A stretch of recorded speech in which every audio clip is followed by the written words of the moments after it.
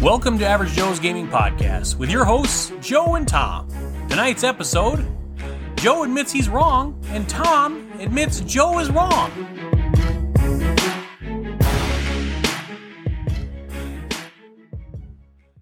Hi, I'm Joe. I'm Tom. And we're back. We're back. So we are going to do a consistent podcast. We're going to try to, at least. I mean, things happen. Yeah, stuff happens. What we're planning on doing is we're recording on Friday nights, and then we will have a Saturday morning release. So there you go. You can look forward to a new Joe and Tom podcast, Average Joe's podcast, on Saturday mornings. Yeah. We actually just did an unboxing of the new Unmatched Cobble and Fog. Yeah, it's not, like I say, I don't think you can call it an expansion because it's a standalone game, but it's in the Unmatched universe, I guess. Very, very cool miniatures. Yeah. A lot of interesting interactions. In Cobble and Fog, because all the characters are from London literature or England literature, English literature. And the characters are Invisible Man, Dracula, Jekyll and Hyde, and Sherlock Holmes. And the Invisible Man is just really cool how they sculpted Yeah. that. So, I mean, it looks like he's an invisible guy. Yeah, I mean, it's there's very no cool. mold there. And I'll be honest, I played the game once. The version I played, it was Bruce Lee versus Robin Hood. I was Robin Hood. I got murderized as Robin Hood because I couldn't get away from Bruce Lee. Did you get murdered with the 1-inch punch? Probably. Okay. I don't remember, quite honestly. So I've only played the game once. I like skirmish games, but what I really like about this game is the miniatures. And I'm out of stuff to paint for now until we play Clank again. Oh, no, sir. I have many boxes I can pull down. I see that. But I'm just saying that I want to finish the Clank stuff because I'm doing the Clank Legacy characters. That's true. I also have 2 other boxes of Clank You Legacy do. that you could just take with you I could. and start painting. I could. Especially that big, cool dinosaur-looking dude. Oh, yeah, that'd be kind of fun. So. Yeah. But I want to finish the ones that we're playing with as our characters. Oh, I just switched characters, so you're going to have to paint that one. Oh, okay. Yeah. Yeah, because I already did Joe Dwarven. Yeah. Well, this is Joe Dwarven on steroids. Okay. Well, Yeah, it's like Arnold We'll look into it. without, I mean, I don't think he was on steroids, but I'm just saying. You know what? It was the 70s, man. Yeah, he's probably on thinking he was steroids. on steroids, yeah. I don't think he's on steroids now. No, not now.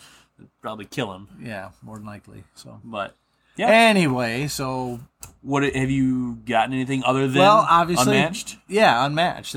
I think that is actually no. I did buy. I bought something else, and I'm trying desperately to remember what it was. Is it your Funko addiction? No, those are. I actually stayed away from the Funkos, Wow.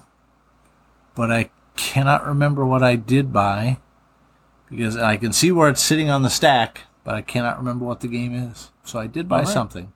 But you bought a game. I did. Whoa. When I bought Unmatched. This is a completely Cobble and Fog. different thing. Yeah. Well, occasionally It's I like to buy games. insane. Occasionally I do like to buy games.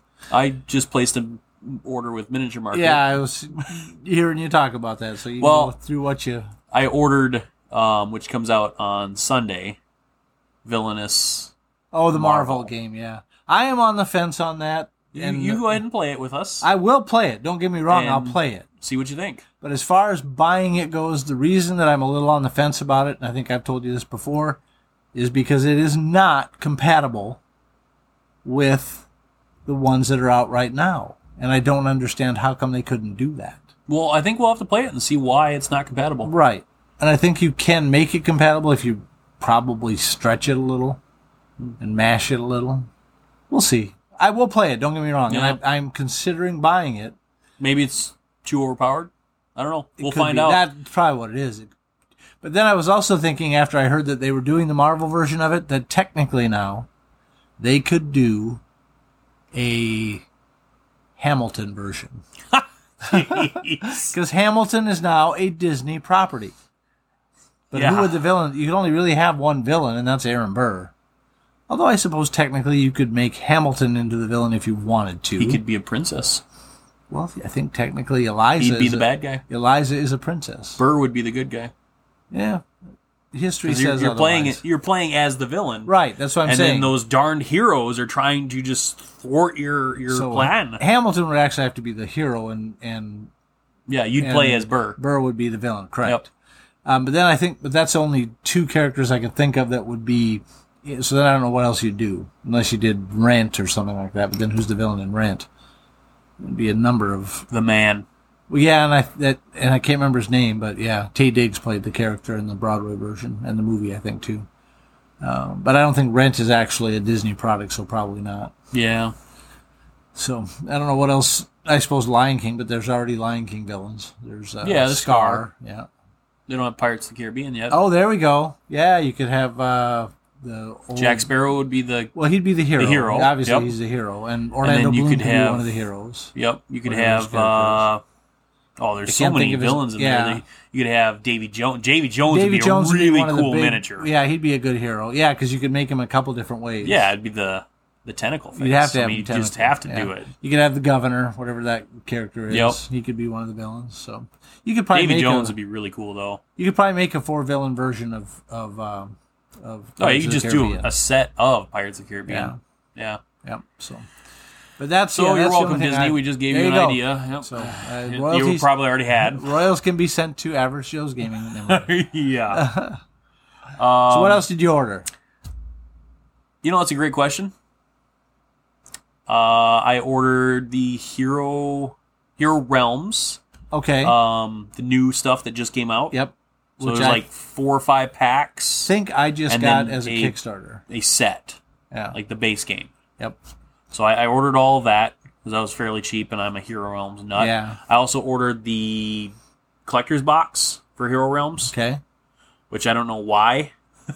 But I did. I think I did that for Star Realms. Because I have Star Realms big box. Yep, I do too. I kickstarted their last thing, which also comes with a deluxe big box. For Hero Realms? For Star Realms. Star Realms, okay. So now I'm going to have 2 big Star Realm boxes. Yeah, see, I only got the one. So I don't know. I only got the one. I'm weird. But that was one of my last Kickstarters that I got was the Hero Realms stuff that you just said you got, so... Well, there might have been a couple other things in there. I guess we'll find out when they come. Exactly. But, yeah, and then I just heard from Deepwater Games that Floor Plan is shipping out this Friday. That looks like a really cool game. And then Sovereign Skies Deluxe Edition. That one looks fun, too. Is shipping out next week. So there's a good chance that we might actually have some more games next week. To play or give away or both? I ordered 3 copies of Floor Plan. Okay. So we will for sure have a copy or 2 to give away on the podcast. Okay. But on the other hand, we will be giving away games on the podcast. Right. But I also want to save some of the inventory of what I buy for Extra Life. There you go. So. Yep. That's going to be fun. So that's our other news, is we will be doing an Extra Life event. We do understand that COVID is a very serious deal. It hasn't gone away. But we also noticed that there's less people doing it because of that. Right. And we feel that makes the need more for these children that are sick and injured and in these hospitals. And so it's a greater need now. And so we're going to do an event. We got a hall. We're also going to do an online presence, and then we've got one store for sure that's going to help out at their location. I got to work some details out with him, and then we will announce that later on. Okay. But yeah, well, we're pretty excited about it. I've got some games. We're going to do like a social distance, masks. I'm not sure if we're going to make them required or mandatory or, I know it's the same thing, or optional. Right. So we'll just have to discuss that and see what November brings. I mean, I'll have to see 3-4 months from now. What's going on during, with this whole COVID thing then. But we're going to take precautions, but we do want to do some fundraising for that. Yep. So. And we'll have ways that you can get involved. Yep. And if you want to join our team, make your own team. That's the big thing about Extra Life is there's so many people that can do it, and you don't have to join somebody's team. You can create your own team, do your local hospital. And that's another thing is if you donate to our team but want to donate to your local hospital, it works that way too. You can still do it. Yep. So it's just a very cool program. So we are raising money for the Sioux Falls Sanford Children's Hospital. Correct. And all the money stays local here for us. So I already donated, actually. I'll probably continue to donate. And if we get a second stimulus check, I'm probably going to donate some more, from that too. There you go. But it's just one thing that I really do enjoy. And I know I said in the podcast before that I was going to kind of steer clear from it, but there's less people doing it right now. And so I feel the need. Well, and a lot of conventions, including Average Joe's first ever convention, had to be postponed, canceled, whatever. This can take the place of that a little bit. It won't probably be as at a grand of a scale, but it'll still be a lot of fun, and it'll be a way for people to hopefully safely get together. 24 hours of gaming. And game face-to-face for 24 hours. Yes. Which, having done it, I think, 3 years in a row now, makes this is my third year. Yeah, makes your Sunday, that following Sunday, you don't count on watching football, don't count on seeing anything on TV or doing anything with friends. Yep. You're going to sleep. So are you coming over that Sunday to play games? No, probably not. Oh. Unless you do them at like 7 o'clock at night, and even then I think I'd still be pretty close to wanting to go to bed and go to sleep. Hey, you've done the 24-hour thing. You know what it's like. I have. And I'm not getting any younger. I actually did it last year because we did ours in June. Yeah. And so I did the 24-hour deal, and then I did a birthday party. Oh, that's right. Sunday. I do remember you had the so birthday party. I was exhausted come Monday for work. I had been cast in a small role in a movie, and just like extra role. What movie was that? I don't remember the name of it at this point, to be perfectly honest with you. I know it got shot, but I get a call at about 2 p.m. Hey, Tom, are you coming down to the church? Because we were going to shoot in a church. And I said, you know what? I really can't. First of all, completely forgot about it. And second of all, I am in no condition to do anything other than sleep right now. And he understood. And like I say, it wasn't like a paid Did you have gig. lines, No, or were you just supposed to be a guy sleeping in church? I could have been a guy sleeping in church. I said, unless you want my character to be a guy sleeping in church. Yeah, I can't do it. I just don't. I would not have been comfortable in my art, I guess. I don't know. It would have been a kind of a bad performance. So I couldn't do it. So, and I feel bad. I wanted to help him out. And well, you've actually been in a couple things. You've been in one movie that I saw. Which one was that? That was the one where you were the hotel guy. Yeah, guy. That was I can't remember the name of that movie, but it was kind of. It's on Amazon. No, I don't think it is anymore. I think they're starting to take those off now, unfortunately. Oh wow! But I was also in another one. Well, if you search for Tom Kleberad on IMDb, you'll find actually it. find it. Yeah. I was in a movie called Class President, but all you see in that is me walking quickly past the main character, and then you see my right arm holding a microphone with my watch, and that's it. That's all you see. But I mean, I have a credit in the movie. So there you go. And that one actually was filmed locally and got some notice. It got some press. And you have a buddy that you were in the movie with. The main character in the movie that you were that I watched. Yeah, and he was in Downsizing. He was in Downsizing. He was also in Nebraska, and he went down to be an extra in Nebraska. And the guy who directed the movie was Alexander. Can't remember his name. The guy who directed the movie, Hamilton. No, said, you know what? I'm going to give you some lines and make you a character in the movie. And so he was actually one of the brothers of Will Arnett's character. Oh, or wow. one of his cousins. It was Will Arnett, or was it? No, it was not Will Arnett. It was. It's a Saturday Night Live actor anyway. But I can't. And Bruce Dern was in it. No, not Will Ferrell. Bruce Dern was in it. But anyway, and then so when it came time to do Downsizing, he said, "Hey, I want you in Downsizing," and he had to go up to Canada to shoot. So, and that was with Matt Damon. And he was in a scene with Matt Damon. Yep. So, and I went and actually saw the movie when he was there at the movie, and he didn't know I was there. So that was just kind of fun. I got to give him some creep down about him a little bit. I did. He's a kid I went to college with. So Hey, remember me? I'm sniffing your neck. Yeah, I'm saying, there you go. Yeah, that's what I was doing. No, it was fun. It was a lot of fun. So I haven't done any acting in quite a while, but I want to get back into it a little bit. Well, you did. Did the play, the Amish Project. Yeah, but you also did something else. It was the ones with the girls. Amish Project. That was Amish Project. Yeah, where I was a professor. That was Amish Project. Yeah, the girls got shot in the school. I thought it was Little Women. No, that was Amish Project. You did one that was Little Women too. It was a retake. Oh no! Yes, I did that. That was I can't think of what that was called, but it wasn't like a play. It was a comedy. It was a Reader's Theater. There we go. Yeah. Oh, and then I did do. Because you were a German dude. Yeah, I did. And I really enjoyed that. That was fun. And then I did the motherhood play too. Yep. Where I got to swear on stage for the first time. Yeah. That was pretty fun. Was it a little awkward too? No, it really wasn't. After we got through rehearsals, and my very first line is dropping the F-bomb on stage. So it's like, cool, I get to do that. Yeah, I played But Tom has a problem doing that on radio because he used to be a professional. If there's a microphone DJ. in front of me, I cannot swear. Yeah. And if I'm Or you were a radio personality, I guess. And I work on the phone now, so I mean I have to be real careful about. I can't hang up with a customer and accidentally not hang up and say something bad about them. So yeah, he's still on the phone. You friggly do. Yeah, and then they said, "What did you just say? Nothing. Nothing. I have Tourette's. Yeah, yeah. Bzz, bzz, bzz, bzz.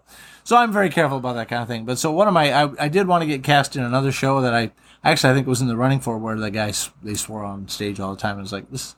I don't know why that's a thing, but a lot of actors like to do it. So. Probably because you're not supposed to. You're not supposed to. Yeah. I got to kiss on It's stage the one forbidden time. fruit. That was pretty cool. Wow. Was it with another guy? No. Oh. It was a woman.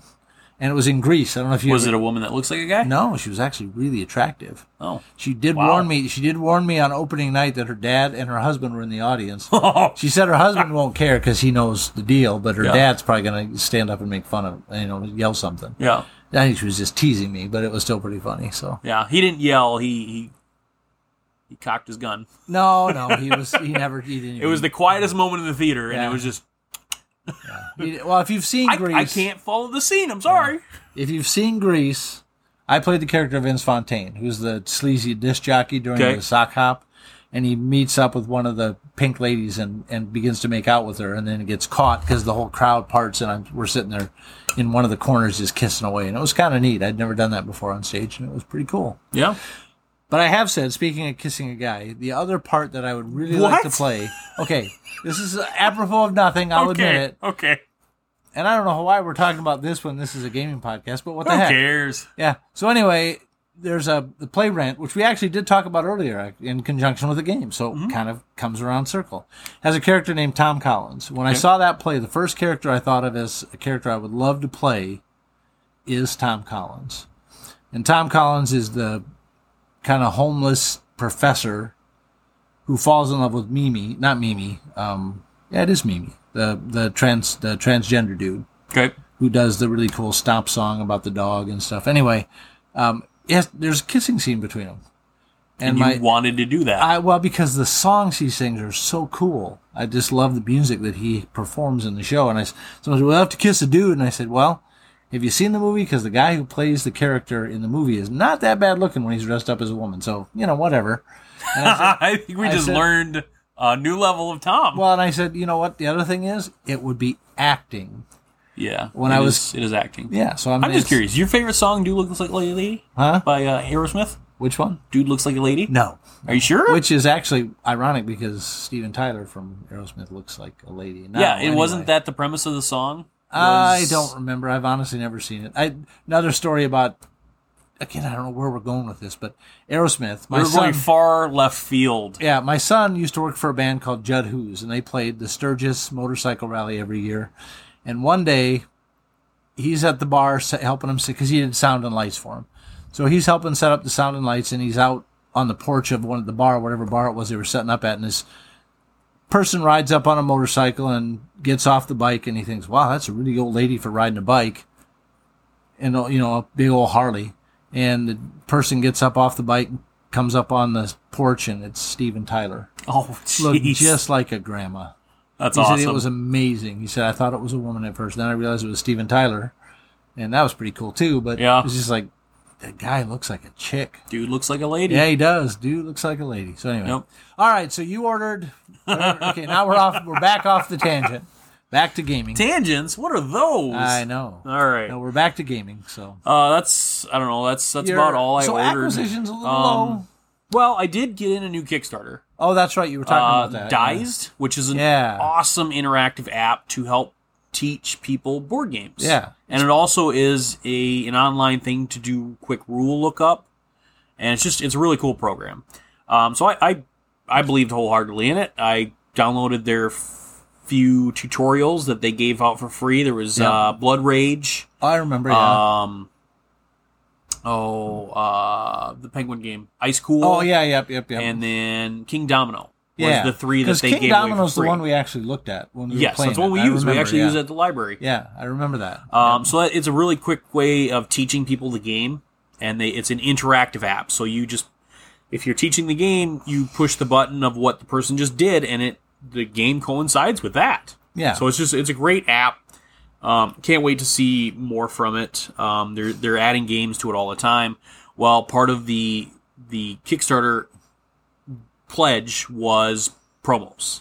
So promos, I absolutely love promos. I think they're cool.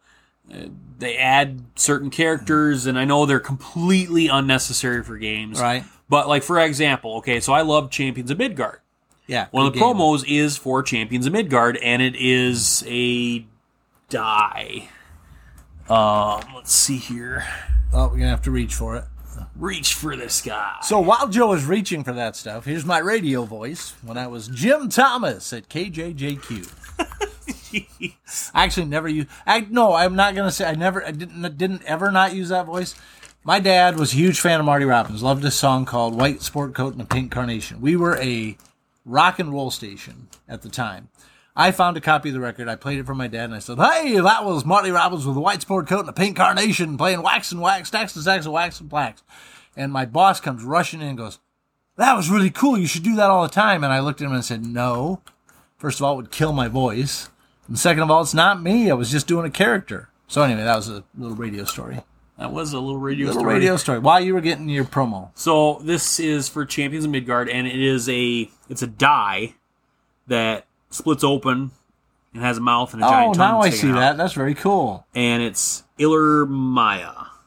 But it's, I don't know, it just looks cool. It's place sacrifice tokens spent to acquire this card. On this card, game end is score 3 additional victory points for each different type of sacrifice token used to defeat this epic monster. So it's a monster, one of the monsters that you kill. But it looks cool. It does. It looks and really stuff cool. like that is just why I love it. The King Domino promo is a very fancy little castle. Yep. I mean, I think don't got they have knights on it? Little rainbow. You got a giant in the back, and then you got the Dice logo. And it's just an extra castle, which you could use instead. You could swap it out. Yeah. So because again, I don't know if the game comes with actual castles or if it does. You can it comes with little 3D castles. I know there were promo castles you could buy for each color. Yep. Too. And then everything has a little Dice logo on it too. Like I've got a King of Tokyo, which is my favorite. Peacekeeper. Of these. He's got a little plaque on his front, and he's got a little Dice logo. What kind of monster is he? Here's the coolest part. Okay, so if you look at the monster, we have victory point token up here. Oh yeah, and that looks like it's from the game that's got a card there. Dominion, not Dominion. What's that game? Seven Wonders. Looks like the 7 Wonder military victory points. Then you flip it over here. We've got little bunnies from Bunny Kingdom. Bunny Kingdom. Yep. We got There's some meeple. Yep. And then we've got another bunny from Bunny Nobody Kingdom can see here. these, but it's really cool. And then he's got a tail that's got cubes that go around, and it's got a chalice connected to a question mark pawn. And then his feet is a King of Tokyo die that's at his waistline. Yep. And then little pieces, and then he's got some kind of meeple. Yep. 2 different kinds of meeples. I can't really see what kind. I'm not sure what kind they are. But then on the other leg, you've got Dice Forge. Oh yeah, yeah. And then you've got, it looks like Catan board as his necklace or something, as his chest. Yeah. But I mean, it's just really cool. I didn't even pay that much attention when he showed it to me originally. Full of board cool. game pieces, and he's just really awesome. And I love King of Tokyo. It's one of my all-time favorite games. So yep, very cool. So and then the other thing I'd mentioned earlier was there is for Seven Wonders. There is a Linus card which looks like it's it's black border. I've never seen the black borders before. I'm not sure what those are -1 on green card. Oh, okay, that's what it is. Yep, green cards cost 1 less. Costs 4 to get it, and it's a character. It probably goes. So I mean, there's some promos there. We'll be giving a few away here and there. We might save most of those for Extra Life though. Yeah, that sounds about right. So, other than that, that's about all I really... So kind of a light acquisition. Yeah. Oh, I was going to mention, and you're going to give me crap about this, but I'm considering jumping back into Kickstarter for one specific reason. What? I know. Okay, so I saw this very cool portable paint station. Somebody posted No, it. I know about this. Yeah, and yes. it looks... Yeah, because you didn't order it. Kim did. No, Kim but went in I and heard did about it on We're Not Wizards. Yeah, I don't remember where the post came from, but it just showed up on Facebook at one point. And I went, oh no, this could drag me back in because I love doing the painting and I'd love to have a portable paint station. I've been kind of looking to make a portable paint station. And I saw this and went, well, I wouldn't have to make it. It just exists. Yeah. It closes on Tuesday, so I'm deciding, and this would be me, just straight me going into it. And our friend Kim already did. Oh. Yeah. Because, of course, I get the notices. I told you Yeah. that. And I'm thinking, and I actually probably pointed that one out to her because I posted it to the local game store's Kickstarter page. Okay. Because they're retail backing. She decided not to do this because she doesn't know what the interest is. She's going to talk to her husband about it, who's a painter. Mm-hmm. So maybe, if they do, I'll go through them. Right. But otherwise, I'm thinking I might back this. I have a reminder set for Tuesday before it expires. So we'll look into it. Did you see there was another one that I backed today? I did not. I haven't had a chance to check my emails yet. Yeah, so this one was another Mafia game. Oh, well, there you go. Yeah, I would have figured out that one. No, it's, let me look here quick and tell you the name. It's still live for 20 days, I believe. Okay. So they're almost there. It's out of Montreal, Canada. 19 days to go. So it'll be a cheap game because our money is a lot more valuable. In Yeah, Canada so than it is they're here. looking for almost $9,000 and they've reached 6,300 so far. But it's called With a Smile and a Gun, a dice drafting game for two players, and it's a black and white box with a guy it just screams mafia, like an old style gangster, like a 20s, 30s gangster. Yep, is kind of what it looks like to me. Like, yeah. And it looks cool. It's a very inexpensive game. It's $29 US, $39 Canadian dollars. So it's cheaper if you're American. Yeah, and if you're European, I don't know what. Really it's cheap. Probably really cheap. Yeah. So nice thing I about backed this is 3 copies of there this. you go. So 1 for myself and 2 to give away on the podcast. the nice thing about this is it being a 2-player game and you have it. I know I'm gonna be able to play it. Oh yeah. So there you go. Yep. So we'll see. I'll let you know if I decide to get back into Kickstarter and if the slippery slope is re-entered. And I start sliding down. Very slippery. Yeah. So why don't we talk about what we played? Sure, that sounds fun. Played a few games. We did play a few games. Yep. So we had a game day last Saturday. Yep. And the first game we played was Axio. Yeah, that was actually really made in kinda 2017. Yep. Designed by Reiner Knizia. And the artist was Klaus Steffen. And the publisher was Pegasus Spiel. And in the last podcast, I think we talked about a different game that we played with a very similar name and a very Axio Rhoda. Very similar mechanic, but it just slightly different. Slightly different. Not the same game. Nope, this one had a board to it. Completely different game. Oh, it is. This one, I will tell you, is a completely different game. I felt in this game, like I love both of the games. Yeah, both of them are fun. But I felt like there was a lot more strategy and decisions became a lot more difficult as the board fills Well, out. we played it with 4 players, correct? Yes. Yeah. So I think, and that is it a 4-player or 5-player game? 4. 4 players. So I think this is one of those games with, as a 4-player game, it is probably at its best. Yes. Because there is a lot of tension in regard to who's going to go where to get something. But there's also a lot of options available based on the way these are. You can get rows a lot easier, so you can So move. the premise of the game is everyone starts with so many tiles, and the tiles are they're like dominoes. Yeah, they're basically. So you've got one shape on one side and another shape on another side. Yep. And sometimes you might have somebody the same shape. Right, on both sides. So you have these domino type pieces, and you are going to lay them in a board that is grids. Yeah. That's all it is. And so you're going to try to line them up and get yourself, like an Axio Rhoda, points based on what how many you match connect. up. Yeah. Yeah.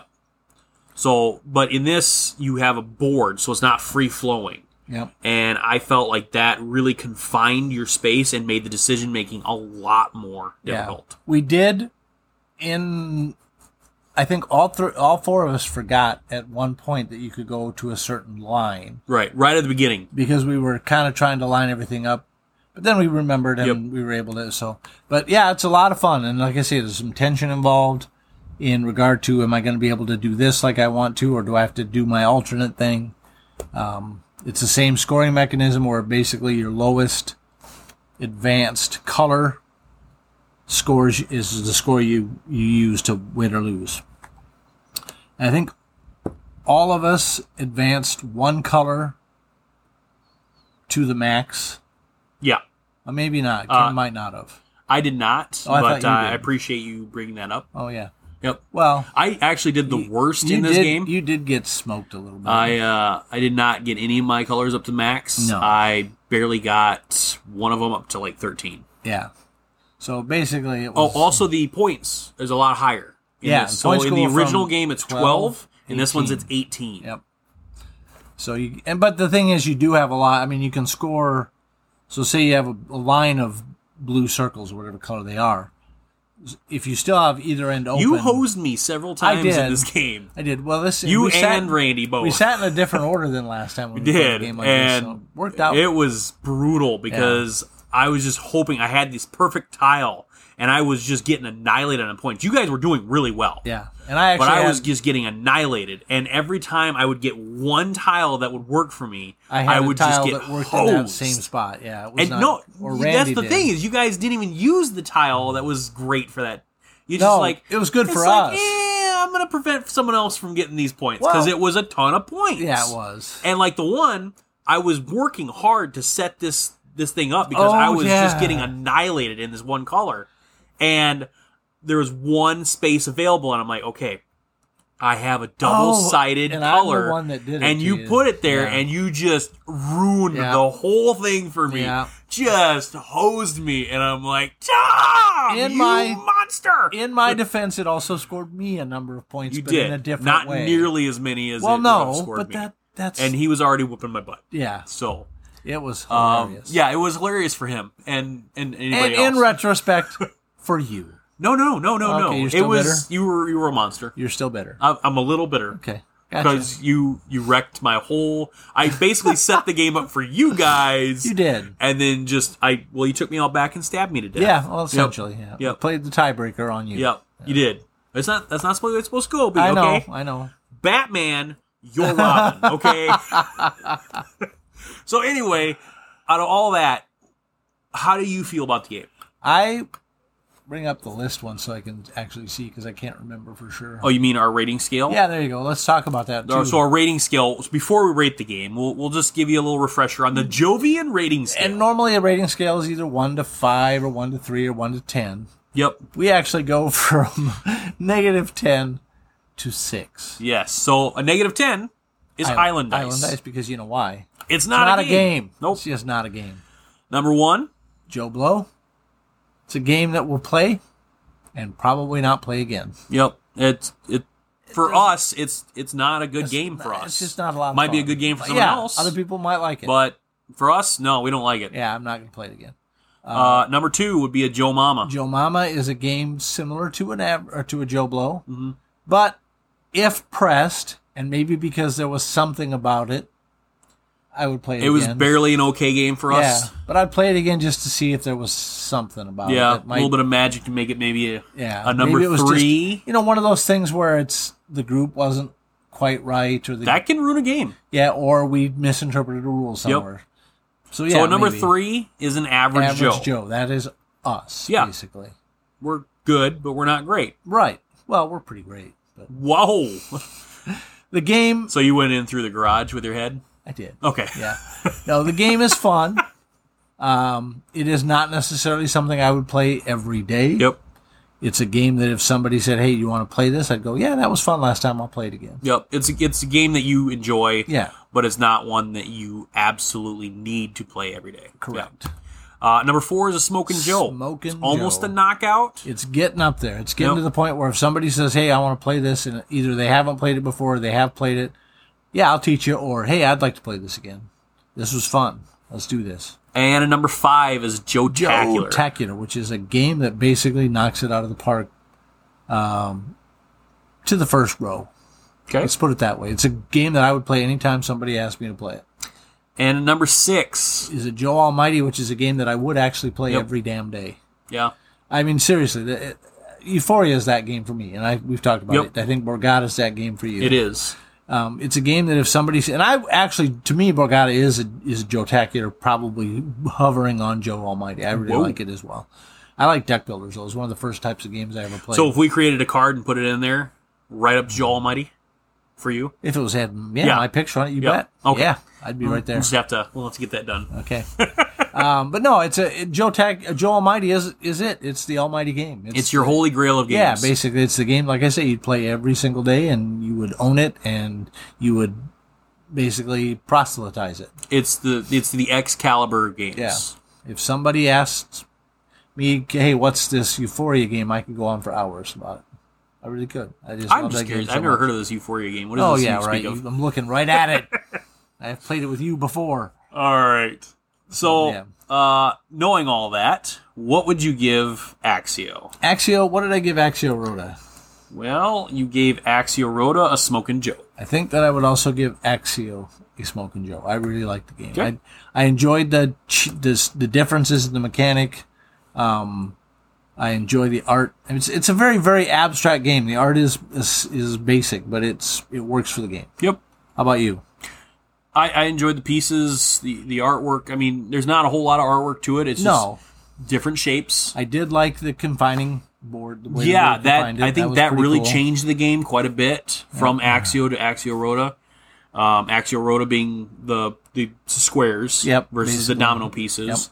And, you get same type of symbols. But I think that distinctness of the free-flowing, you place your squares here, versus Axio, where it's the dominoes, and you're confined to an area. Adds a lot I of really tension. did enjoy it. Yeah.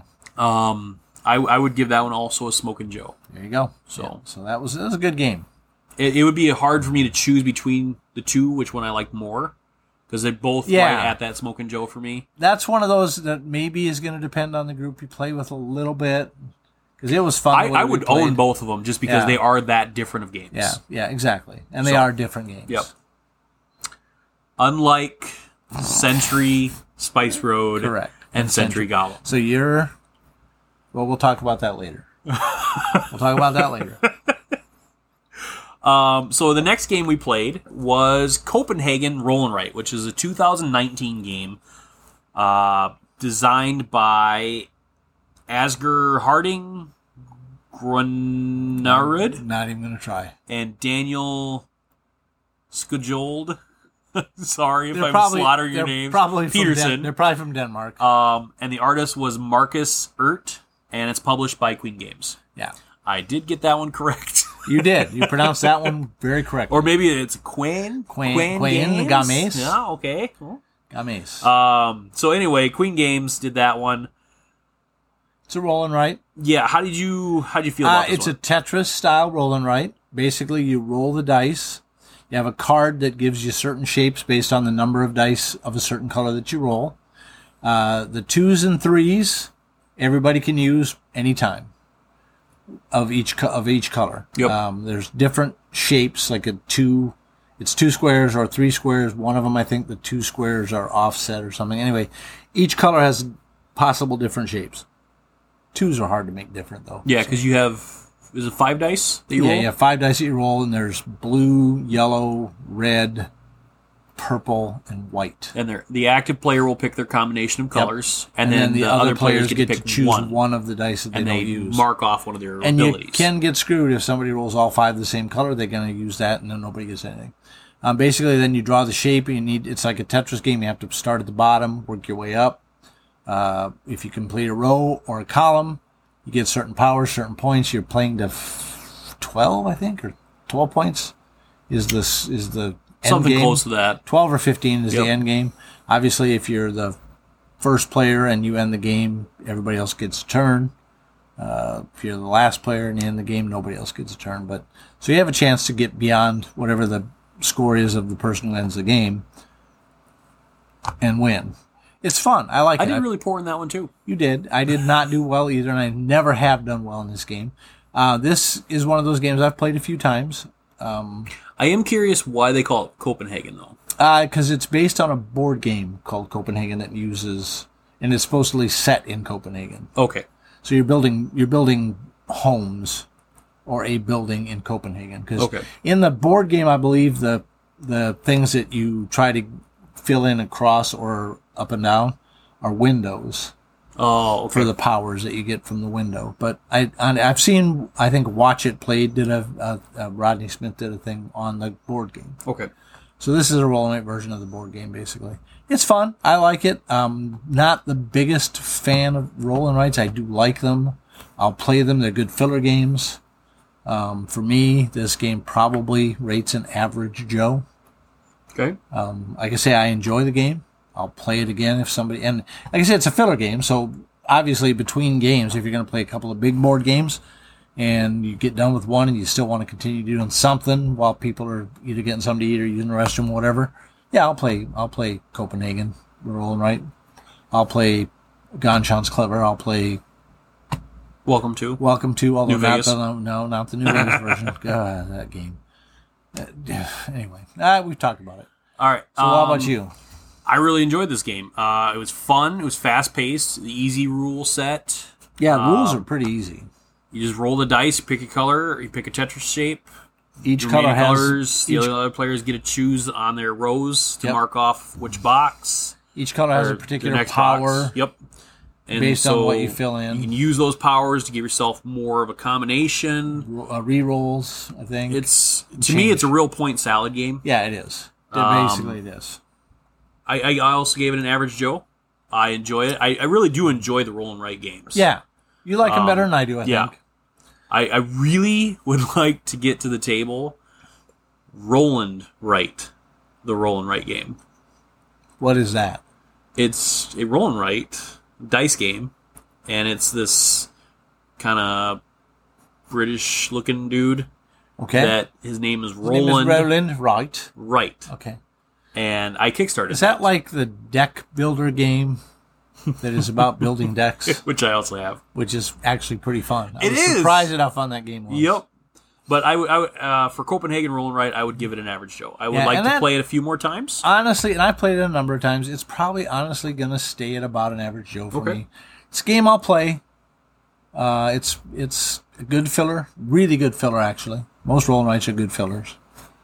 It doesn't trip my trigger that as much as some other games. Okay. I liked it, though. All right, so then we played Summit the board game Oh, my God. with the Yeti expansion. We were going to play with the Teams expansion, but that seriously means you're playing as teams. Yeah, and so you play as teams, and you add each other's scores to give your combined score. Right. So we decided not to go that route, but we did do the oh, Yeti. we did the Yeti. Oh, my gosh. Wow. Yeah, and I think really am digging the Summit game. I like it is a brutal game. lot, but it is. I mean, you think Pandemic can be mean? Oh no. You think the island, Forbidden Island, can be mean, or Forbidden Desert can be mean? This game is freaking mean, Oh yeah. but it's a lot of fun. And the Yeti is just ruthless. And I got to. You got farther than you did when you were Oh just my you and God! me. I was so close to the stupid. Oh, I was on it. I was on. Yeah. Made it not very far out of base camp No, you did before not. I died horribly. You died first. I will admit So that. Yeah, that's true. I feel like I was a little bit singled out on that one. No, you honestly weren't. You just sat in base camp for quite a while. No, I didn't. I thought I you did. couldn't get No. anywhere but Who basically sat straight out. Who sat in That base was camp? Randy. did sit in base Yeah, camp. he sat in base camp, and then we all watched him play. Yeah, that's right. Because I did get to the first, You did. You made it mid-camp. to the next camp. and then a card came out, and this is all random. Oh, that was horrible. Card came out that just destroyed the camp I was in. Yep. And knocked me down, and then the Yeti got me. Yeah. The Oh, Yeti did kill you. jeez. But then the thing that's fun about that is then you become the Yeti, because you became Yes. the Yeti first. And that, honestly, as soon as I was died, actually I'm pretty like, fun. this isn't so bad. No, I'm going to keep playing. I'm going to kill everybody. I get to keep playing. And so then I died, and I got to be the Yeti, so there was 2 Yetis in a row. And then Yes. Kim finally died, and boy, we tried hard to kill Randy, but we Oh, couldn't he do it. was just. Well, we did. very We strong. eventually We did did. kill Yeah, he him. did not survive No, all the way but- back down to the summit. But I mean, he did get to the summit. he though. did. He actually made it got up, there. but he did not make it back down. No, we he made did sure of not. that. Yeah. But it's okay. So the bottom line is it's a, and pardon my French here, biatch of a game. It's a brutal It one, really is. but it is such a great game that you almost love to hate it. You do, and I don't, until now, quite honestly, I didn't know how I really felt about the game. But it was fun. Yeah, It was stupid fun. I would love to try out the cooperative mode. I think that would be interesting. To I'm see just how that would curious. work. I mean, like, but I do want to keep expanding on that competitive mode because there's so many cards that we haven't played yet. and we were so. I want to close. cut somebody's rope. Yeah, it's just. I mean, you got your base camp Yeah, destroyed. I think but I'm the only one that increased my karma. And it Yeah, didn't help. you Didn't did. help at all. nope.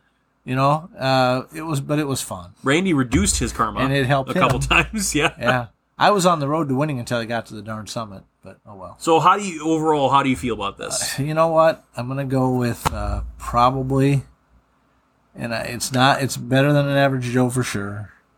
So I'm probably gonna go with what is the next one after that again? After the average Joe? Yeah, Smokin' Joe. Smokin' Joe. It's definitely a Smokin' Joe. We've played it twice. You and I have played it Yep. twice anyway. Both times died spectacularly. The first game we died falling off the mountain. The second game, Yeti ate us. It was fun.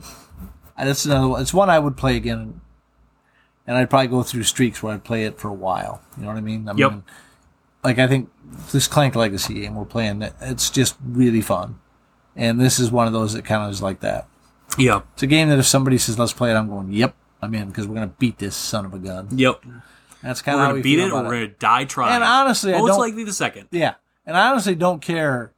At a certain point, I didn't really care that I was dead.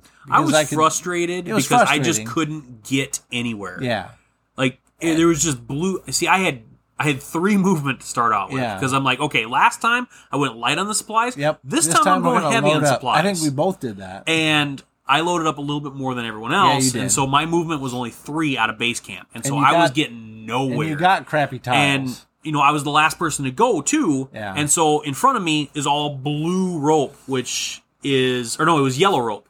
yeah, which is air, so you had to use oxygen. Yeah. And then there was blue ones besides that, which is more movement to get across it. Slows you down. And so I'm like, I can't go anywhere. And I've got a handful of brown rope, which is the quickest movement across.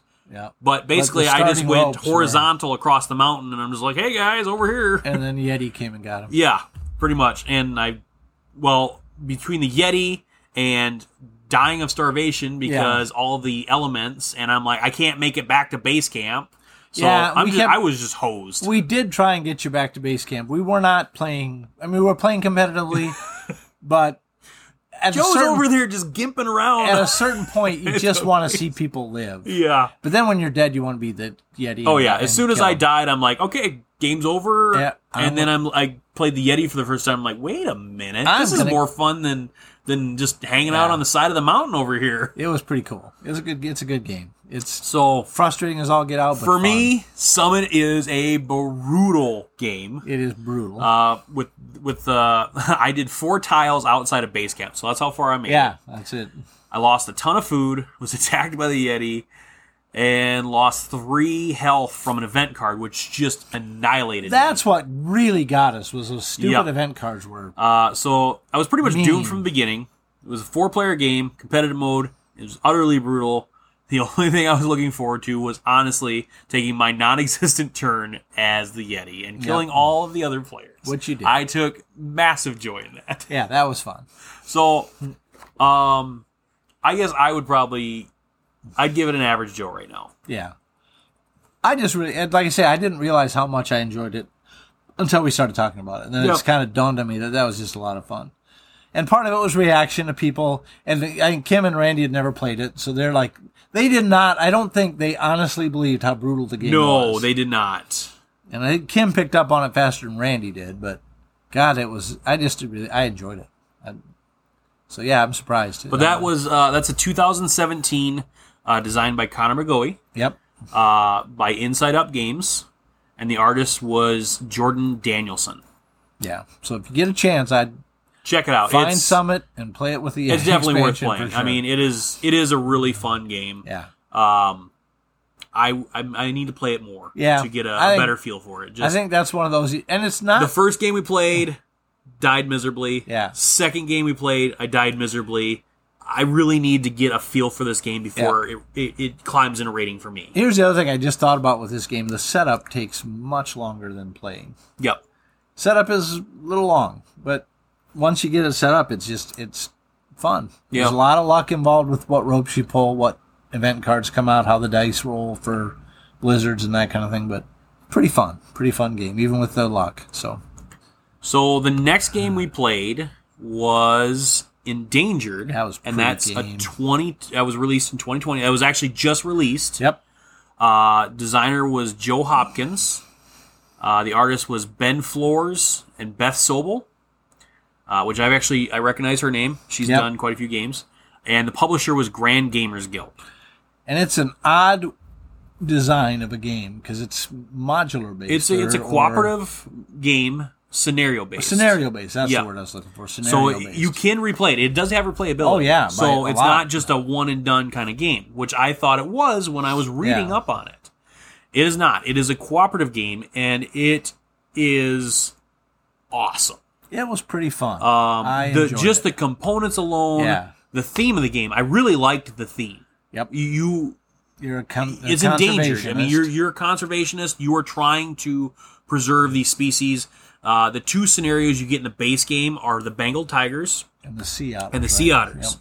And the first expansion that is out already is the giant pandas. Yeah. Now the giant pandas in the expansion are screen printed to look like giant pandas. Mostly because the meeples look like blobs. Right. If they didn't have the panda screen that's just so cool. But it's very cool. I think, honestly, if there were black stripes on the tigers, they would have looked way cooler. Yeah, that would have been pretty cool. But they are still They look like tigers, though. Orange tigers. Yeah. Well, one didn't look like a tiger, but the rest of them look like tigers. You leave Haffy alone. I liked Haffy. He was my favorite. No, he wasn't. You guys kept taking him out. I did not. Okay, every time a poacher hit, he took Haffy. He did. And as soon as I got to breed some tigers, Haffy came back out. As did I. I always made sure Haffy was out there. I always made sure Haffy was one of a breeding pair.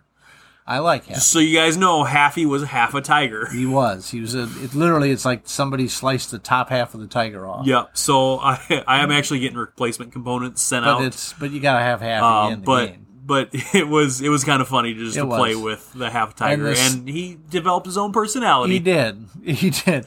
And the sea otters, we didn't play with the sea otter. Nope, we've not done that one yet. Oh, and the board's two-sided. Double-sided. Yep. So you've got the forest on one one side. Yep. And then that's the thing is like your deforestation tiles. Yeah. Really just start kicking your butt. Oh my gosh, yeah. It's a grid-based If you do not work as a team, you will lose this game horribly. Yeah.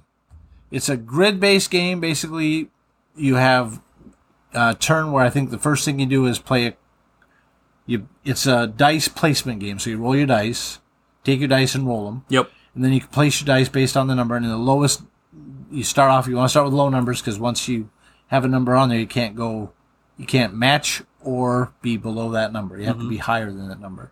So basically, and you can decide who the first player is.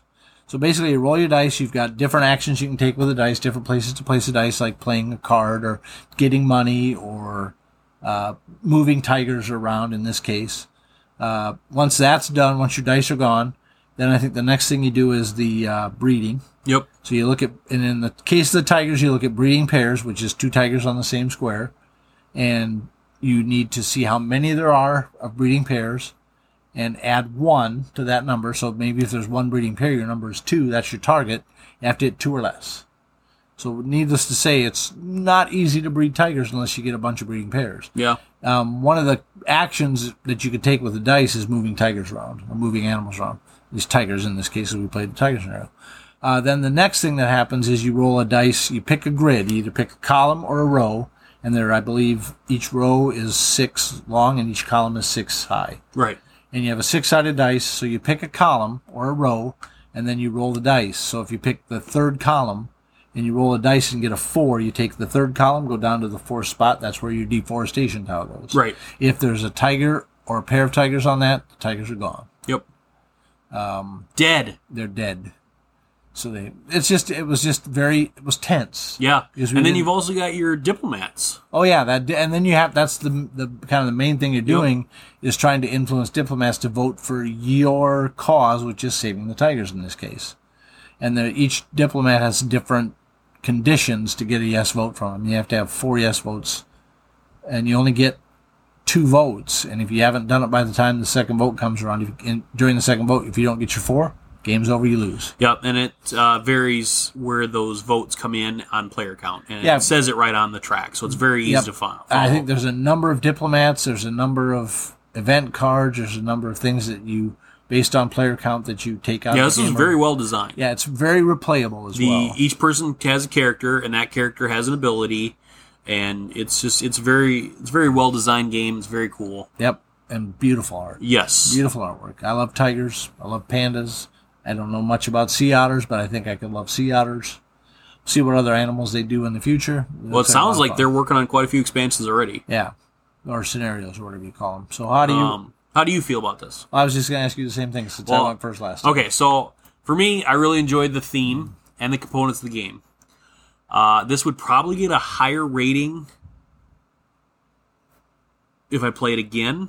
But based on the experience I had, the gameplay is fun as long as you don't take the cooperative game into a game where 1 or 2 people take over. Yeah, and then work you over like a hand puppet. That's an issue with cooperative games in general. As long as you work as a team instead of a dictatorship, I would have enjoyed this more. But the game we played, not to make anybody mad, but it kind of turned into that a little bit, and so I end up going the other route and just having a little fun with it and saying, well, I could do this and I could help out, but it's going to be bad for you if I do help out. And you guys are like, no, we don't want you to help out. And so I was having a little fun with it because I was getting a little irritated on not really having a choice. To be clear, I was not the dictator. No, you were not. But just a tater. But yeah. My primary dietary... Anyway, likes himself some taters. I like myself some taters, French fried taters. We all went into the slate immediately. Everyone takes on a special role and has a set of dice and their deck of cards, and I just really enjoyed that. That was also cool, by the way. The deck of cards. It's like it combines deck building, dice placement. Yes, tableau building a little bit. Just so much to the game, but based on my experience, we talked about this earlier. Is experiences can hinder you and make you not want to play a game again. Or for me, this probably would have gotten a higher rating, but I'm giving it an average Joe right now. When I play it again, we'll see if it raises. Well, and quite honestly, and not necessarily similar reasons, because I did see the dictatorship. For some reason, it was focused on you. Yeah. I don't know why. I don't know. Maybe it was my my personality. Yeah, I was the TV. Yeah, that might have been it. I was basically the Steve Irwin. Yeah, you're basically just Steve Irwin. You don't know. So anyway, I also am going to go average Joe on it. It's a game I would like to try again. I think it could get higher rating with not necessarily a different group, but a different dynamic in the group. It's a fun game. I love the idea of it. I don't know if there's anything involving them when you buy the game donating money or something like that to some of these endangered. Yeah, I'm not sure. I don't know. That, I know there are a couple of games that do that. I think the one that I kickstarted with the garden, the Tang Gardens. Okay. I think that had a thing where they planted a tree. Canopy's got one like trees. That. Yeah. Yep. So there's a couple of games that do that, but I don't know if this one does. It would make sense if they did. Mm-hmm. We could look into that, I suppose, or you guys could.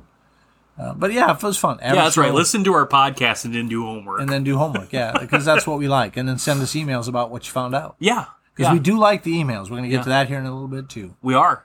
Yep. So that was Endangered. Okay, so the next game I played, but you have played this before. Played it, so you totally can give your opinion on here. Was Disney Villainous Perfectly Wretched. Now, that reminds me. This expansion came out, so it's a standalone game. Yeah, but it's also an expansion, so it's both. It dawns on me that we have a little bit of a theme going on games with that type of thing. Where Yeah. Endangered, it's not necessarily expansions, it's scenarios. Right. Axio to Axio Road, and not necessarily an expansion, different game. Right. Roll and Write, the Copenhagen Roll and Write. Not really an expansion, it's a roll and write version of a board game. So Yep. it's just kind of weird. Just kind of weird week. So this one came out earlier in 2020. Yep. The designer was Prosperio Hall, which I actually have heard of them before. Yep. And then the publisher was Ravensburger. Yep. Which do all the Villainous games. I actually am not a huge fan of Villainous. Just because I'm not a huge fan. It's basically, to me, it's almost a solo game. You're playing your own game. It's, Right. It's absolutely. And then every once in a while, asymmetrical you've got this person that's like, hey, I'm gonna pick on you a little bit over here. Because you might win. Yeah. So I enjoy it. It's got really amazing components. Very good art. And especially if you bling out your game. Oh, yeah. And you have blinged out your game. Yeah, so I 3D printed the cauldron, and then I bought special gems for it to replace the coins. the power cardboard coins. Yeah. Which we actually had a comment on our post about, I did on Facebook. I took some pictures and shared them, and someone said, so why replace the coins? What's the purpose of that? Power stones. Yeah, they're stones. Yeah, I mean, you're supposed to be these cool Disney characters that are doing all this magic anyway, so to me, stones makes more sense than coins. And if you're not familiar with Villainous, basically it's an asymmetrical game, and I think the first one came out had Prince John. Which is my favorite in that expansion. I mean, I think each expansion, again, I don't know that they're expansions because they're all Well, it says standalone. expansion, and it can be played as a standalone. But they're standalone games. But they each have, I think, 4 different villains, if I'm remembering correctly. There's one. No, of the them base have 2. game has 5. Okay, and that's then right. they come with a standalone expansion, whatever, 3 characters in those. Okay. So they're smaller boxes. Although I thought they're half boxes. I thought the new one had 4. Maybe not. Anyway. The newest one, Perfectly Wretched, came with Pete. It came with Cruella. It is 3. You're right. And it came with another the Ursula? Tangled person. Who's Mother Gothel? Yeah, Mother Gothel. Okay. Yep. Yeah, because I'm not a huge Disney person, so I'm not that the big names. of a Disney guy. Now, if my wife was here, she would know them she all. would have schooled us all on that. Because there's one with the Frog Prince, or Princess and the Frog, or whatever that is. Yeah, and that's the witch doctor dude. Yep. Dr. Facili. Yeah, there we go. And Scar's really cool. Scar's in Hades, there, yeah. I really want to play with Hades. Yep. But I played with Pete. I think you played with Pete. I played with Pete as well, yeah. And I won with Pete. I believe you said I you also won with Pete. Yeah. And see, I think the Pete character might be a little overpowered. Well, I think because his goals are really easy. Yes. Yeah. But the thing is, I did not realize how to accomplish one of the goals until it was almost too late. Oh, see, I was my last 4 turns, I completed a goal every turn.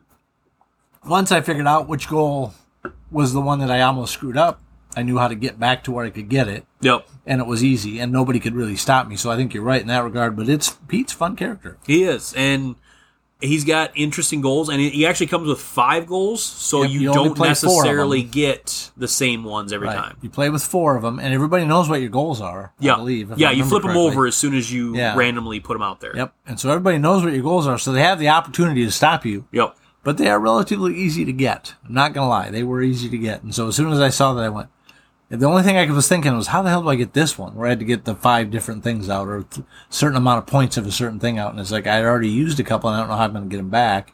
Well, I found a way to get them back. There's a way to do it. And I ended up winning. But it's just like, but it was a close game when I played. Yeah, it was a very close game. Yeah. But I had it at least a few turns before they did. Yeah. So because Cruella, I think she was at like 55 or 66 puppies. Something like that, yeah. And then Jess was Mother Gothel. And she was at 7 out of 10 Power Stones. Okay, I can't remember what the goal was for all of them. And, or it was not Power Stones. She played with a different type of stone or whatever. But it was something special to her. Right. So, but it's basically an asymmetrical game where you are playing. You have everybody has a different way to win the game. everybody also has a deck of heroes that can screw up that And that's game. your fate deck. That's the fate deck. So you can look and see who's maybe going to win the game based on what their goals are and mess with them. Yep. But then you can't mess with that person again. That's the thing. And I do enjoy that Yeah. because you cannot just team up on that Right. one person. Once they've been fated, you have to fate someone else at the table. You cannot go after that person because that would make it very hard. And that actually really balances the game. It does. So I would rate this game probably at this point, because I've only played it a few times, and we did play once with 9 people or some stupid thing like that. Yeah. That I don't recommend ever. I think 3 or 4 is about it.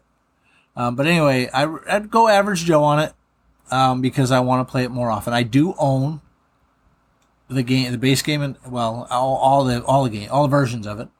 The Marvel version's coming out, I believe, August 1st. I think is when the Marvel I saw the version. release date was Or the this 27th. Sunday. It's the 27th. Yep, that is right. This Sunday. It's this Sunday. It'll be available at Target. I believe that the local game stores are thinking they'll have it sometime in August.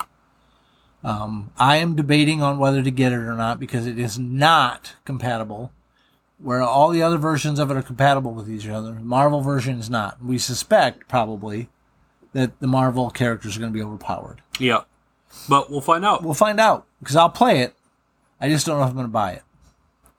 I probably will buy it. So you give that an average Joe. Average Joe, yeah. I like it a lot. I know it's a different rating than Jess would give it.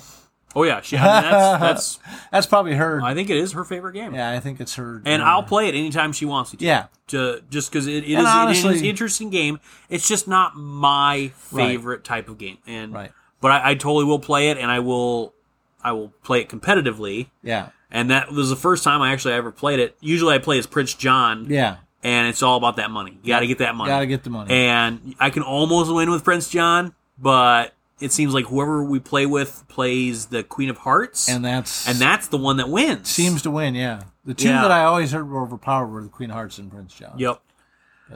So for me, I really enjoy the piece of the game. I think the molds of the characters, it's not actually a character. No, it's they're something abstract, that signifies the character. Yeah. Like for Pete, it's this ball, and then he's obviously wearing the hat. Yep. And it's just they're very cool. It's very, very cool. Somebody came up with that idea, and I'm sure somebody else went, well, that's just stupid. They don't look anything like the characters. But man, it works. I do like the unique story of every character. Yeah. I like the spin on it. Like, you're the villain and you're trying to get your happy ending, but this darned hero just keeps interfering with you. Mickey Mouse keeps showing up. I like that concept. There's not much player-to-player interaction. I like games with more player-to-player interaction. I tend to as well. But, when you do have that chance to play the Fate card, that does change things up because...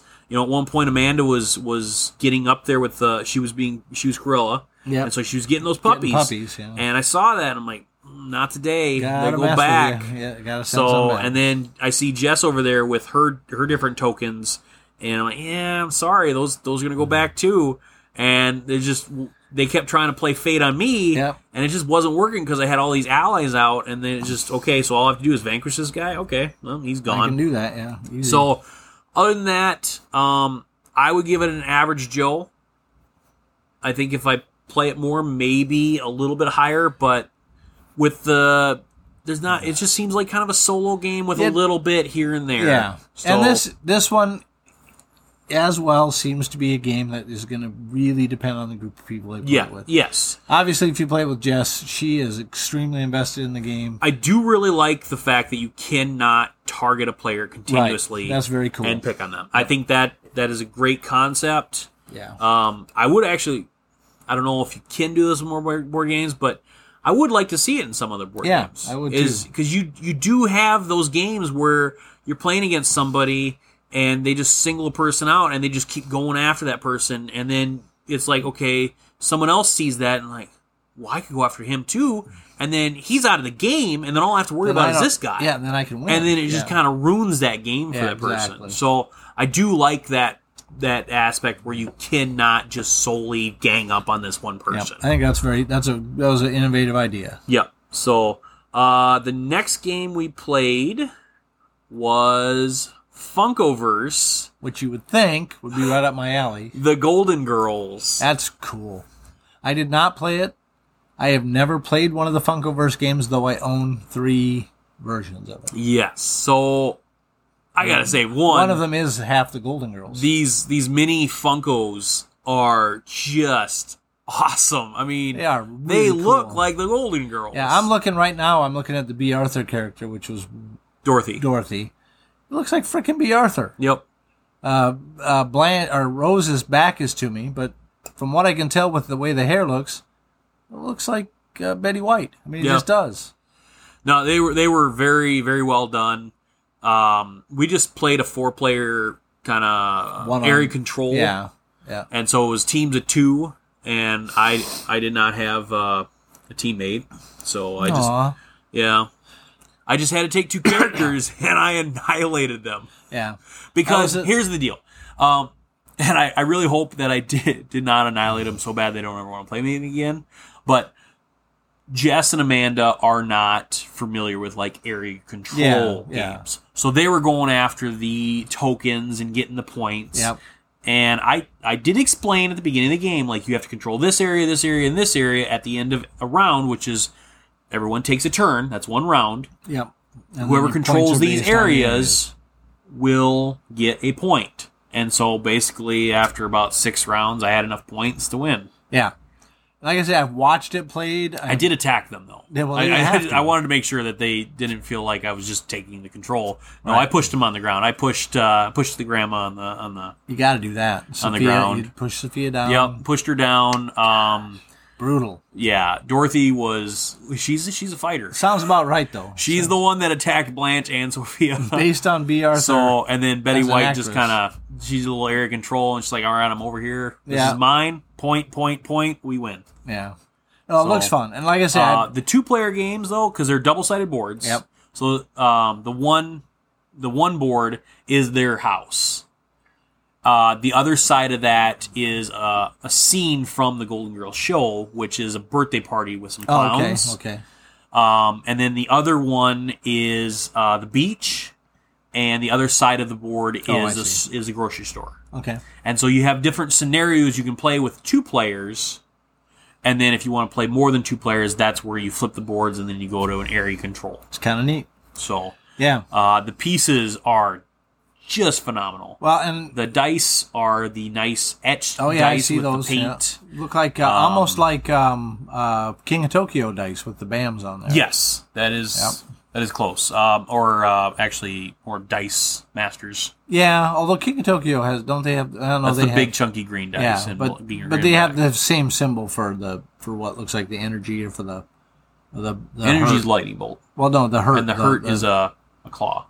Okay, you're right. So I don't know what the hell that looks like. That'd be like Starburst, Starburst, like Dice Masters. Like Dice Masters. It's okay, you were getting there. Or Quarriors as that too, I think. Which is the originator. Yep, exactly. The better version. I'm a big Funko Pop guy. I think we've established that over the last few podcasts. I think, honestly, this is a dangerous ground for you. I think once you start playing these games, you are going to get hooked. And the more cool expansions they come out with, or standalone games or whatever, especially the ones that really, I think the Jaws one.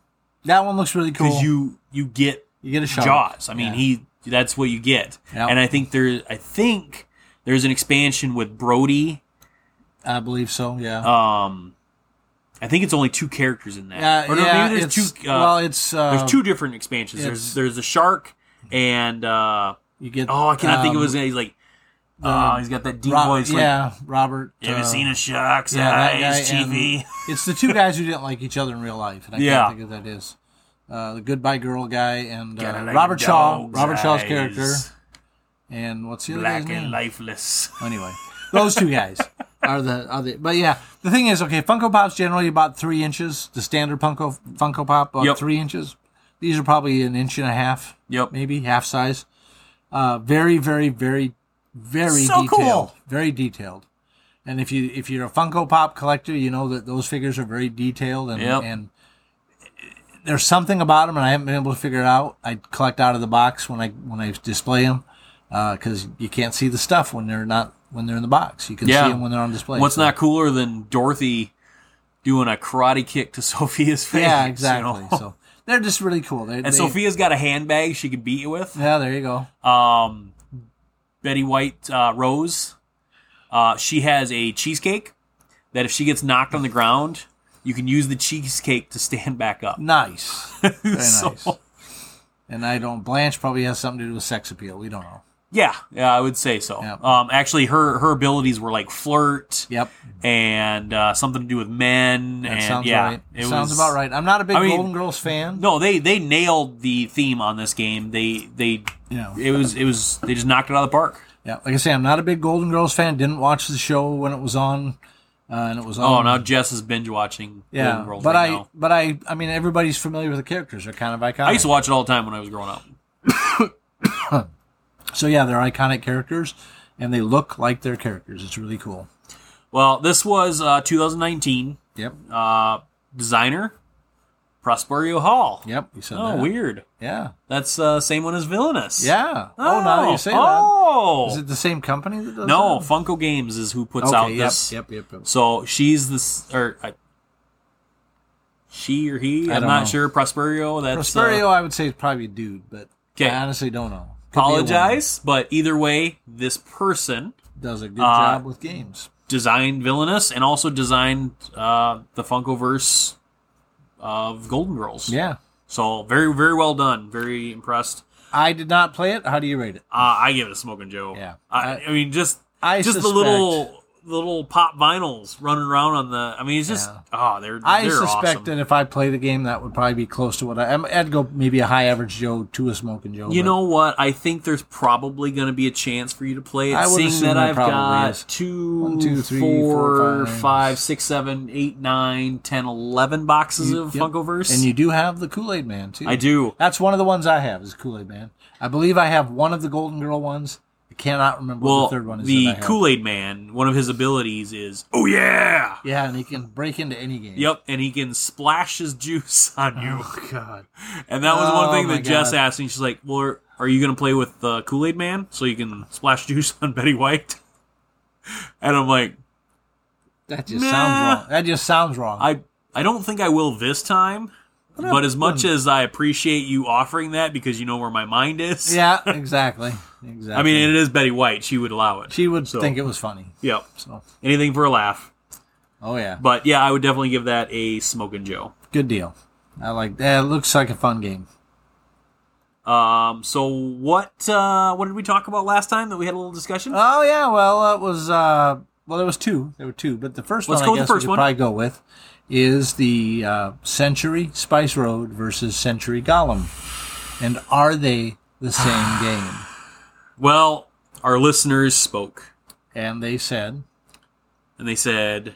Tom is more right than Joe. I would have to agree with our listeners. And thank you. Yes. So It was close though. for me, it is the same game. It is. Yeah. I will bow. It is the same game. It is a totally different theme to it. It is. But I will admit it that. is exactly the same game. It Yes. is. You could play with either You cards. could literally take the cards from But one game and play them. for on the me, other game. I don't know. I just did not. I didn't get the same enjoyment from the Spice Road that I do from the Gollum edition.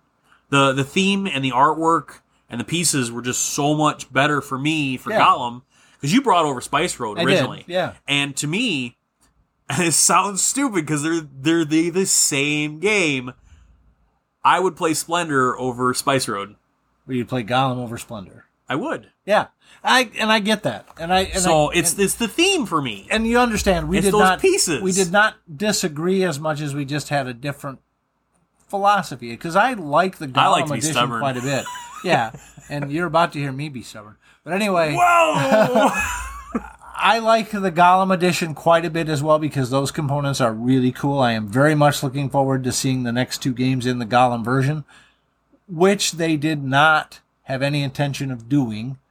And it turns out that those games are not going to be the same as the second version of the Spice games or the third version of the Spice games. They're going to be completely different games Yep. from what I understand. In other words, you're not going to see the same game for the Gollum edition that you saw for Spice Road. So that's kind of neat. I like the fact that they did that. So I'm looking forward to that. And then our second discussion.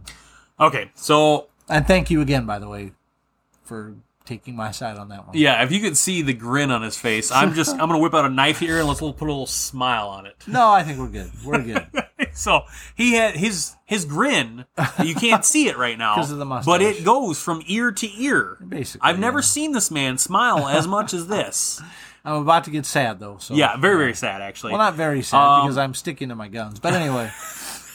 Really? That's ironic, because that's exactly what Bruce Willis did in Die Hard, the Christmas movie. And I think I have something that actually sort of trumps no matter what anybody said in their emails to us, which you're entitled to your opinion, wrong as it may be. Wow! I told you... I would like to point out that Joe, the other half of this podcast, bowed out graciously. Yes, you did. And acknowledged that he was wrong. Very much appreciate But Tom, that you did. the stubborn man he is. Now, that's Tom Kleberad. You can Correct. find him in Sioux Falls, South Dakota. And I'm on Facebook, so, whatever. Good luck spelling my last name, though. Oh, yeah. Anyway, Don't worry. All you have to do is look at the show notes, and it's spelled out for you. It's there, yep. yeah. Copy and paste. Yep, exactly. Okay. So anyway, Hash, Hashil Parambadan. I apologize if I slaughtered your name, but he goes by Hash. Yep. So he says, Die Hard is one of my most favorite Christmas movies. Come on, what's not Christmassy about it? It's about an estranged family where a dad is trying to make it home for the holidays on Christmas Eve. It's got a grinchy villain, amazing standalone lines, and the whole story is just a different take on the standard holiday movie formula. Now, Tom is freaking out and twitching right now. I'm not freaking out. I'm just thinking to myself that this, and you're entitled to your opinion, and I love all of our listeners. Don't get me wrong here, but you're pasting that on. I mean, never mind. Anyway, Oh no, we're not done yet. wrong. I know. I read the emails, but I still have a trump coming Okay, up. so Jeremy says, also, Die Hard is 100% a Christmas movie. Again, Tom's twitching a little bit, so we're going to go ahead and... even the director, John McTiernan, confirmed it. And, After the fact, by the way. It's a Wonderful Life is as well. So, I have to say, Joe's right on that. Now, you do understand that Bruce Willis actually says it's not a Christmas movie, correct? He doesn't matter. It's the director Okay, that matters. Whatever. Okay, anyway. Okay. This is one that we will actually never, ever agree on. And here's one for, let's see, I don't think Randy actually said on the Die Hard. He was... No, he didn't say. He just said on the... Century. And he was very kind of down the line on the Century games. Like, he understood how you could see it, but essentially there's the same game. He basically sees it the way both you and I actually see that one. So, then Eric...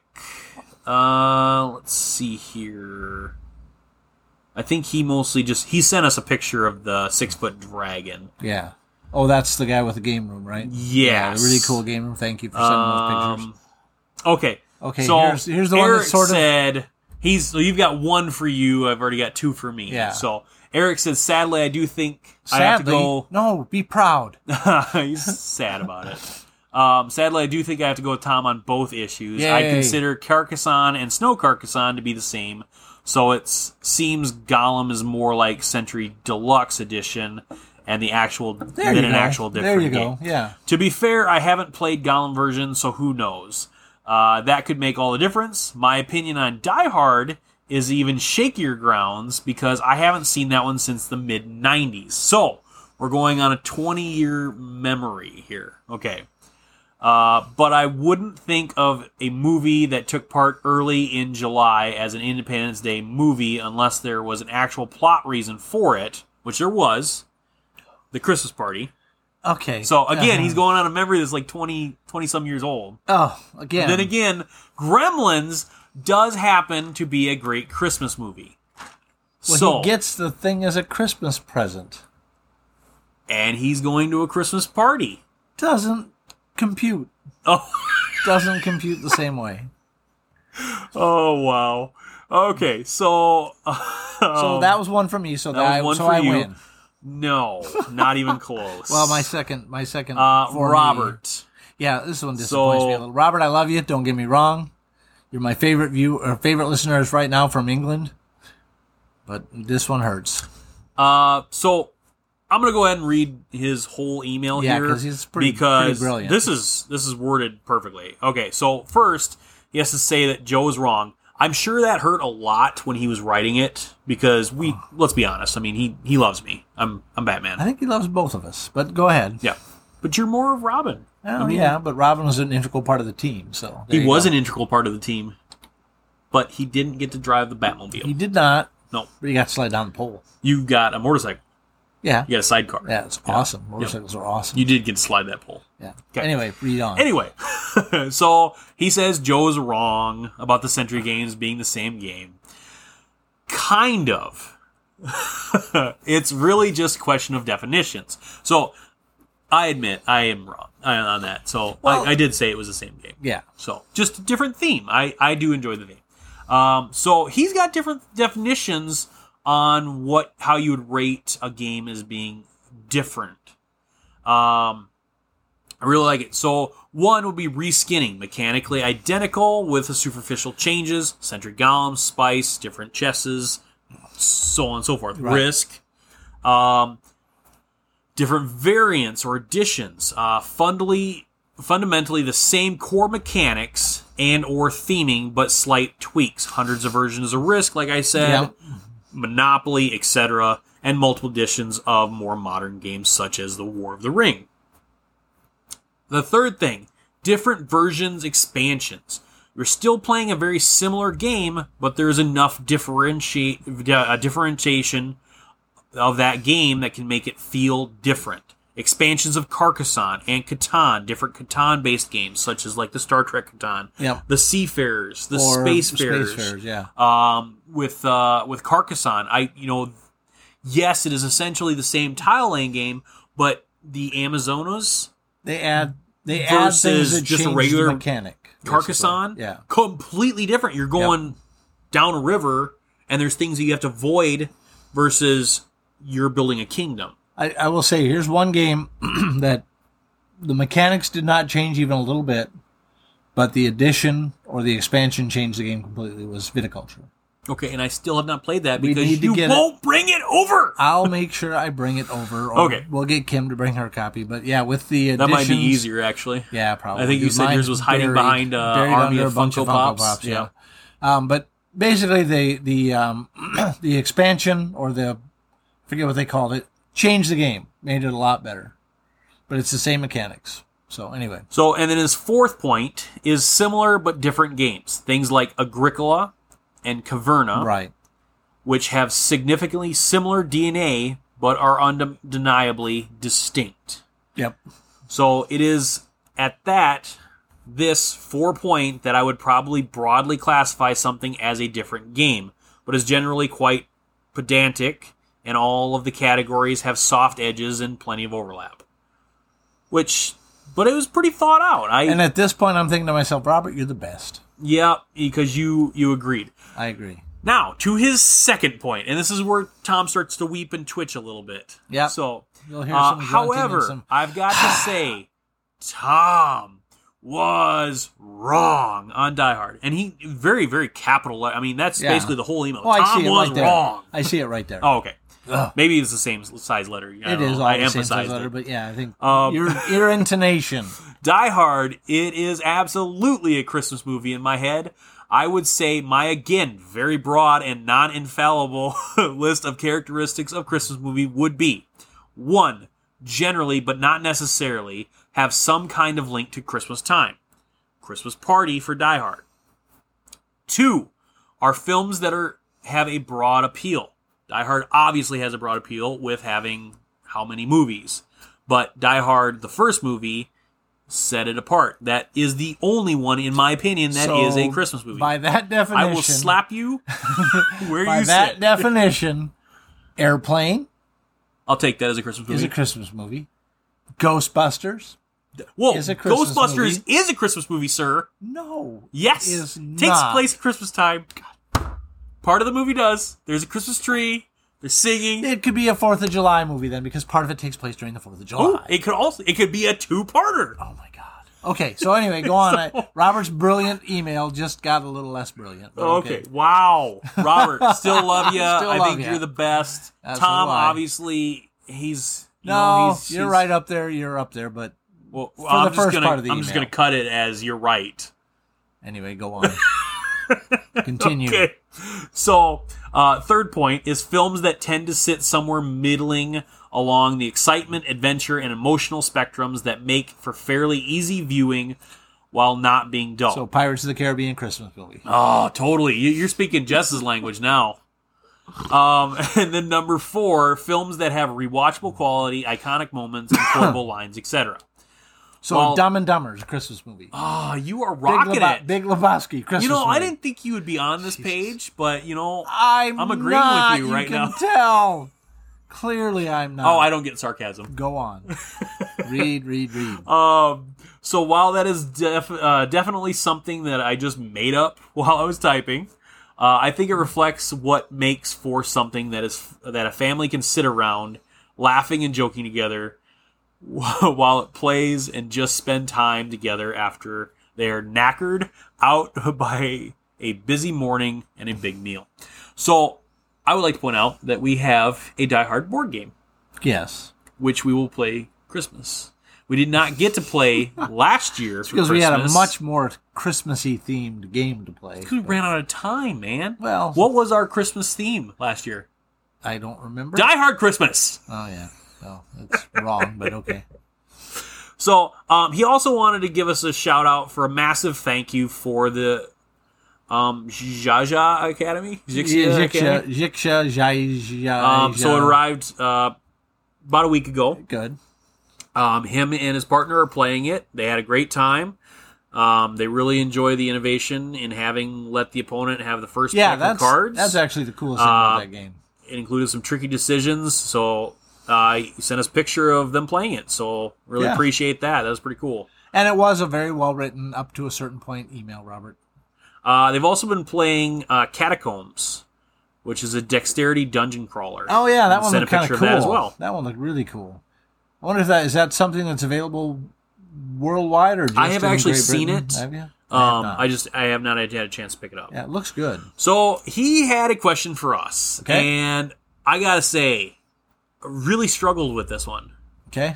The question for both of us this week is if we had to recommend a set of 3 games to show off the best that the board gaming hobby has to offer, which would they be and why? So I have thought about this because I have sold board games. I've talked about board games. I love meeting new people and finding out what they enjoy.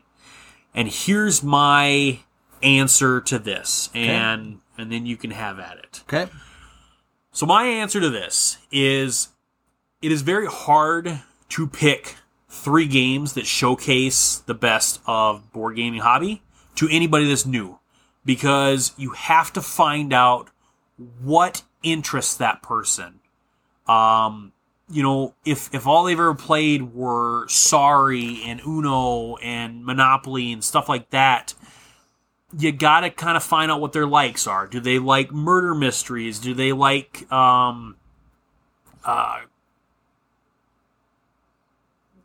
fantasy themes?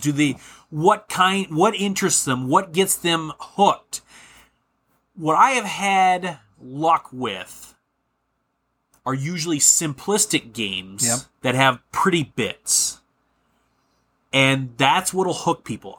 New people that have no idea that this hobby exists to the extent it actually does.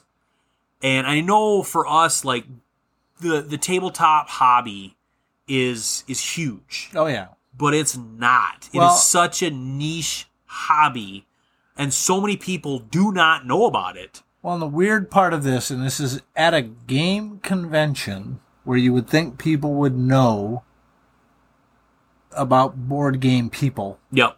There were a great number of people who had no idea who Tom Vassell was. Yeah.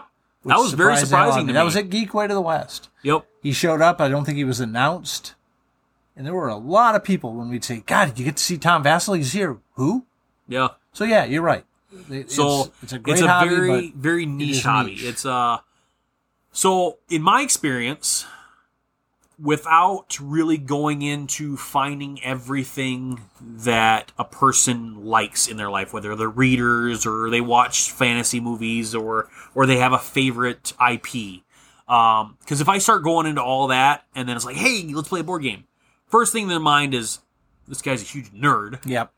And he wants to play Monopoly for 6 hours.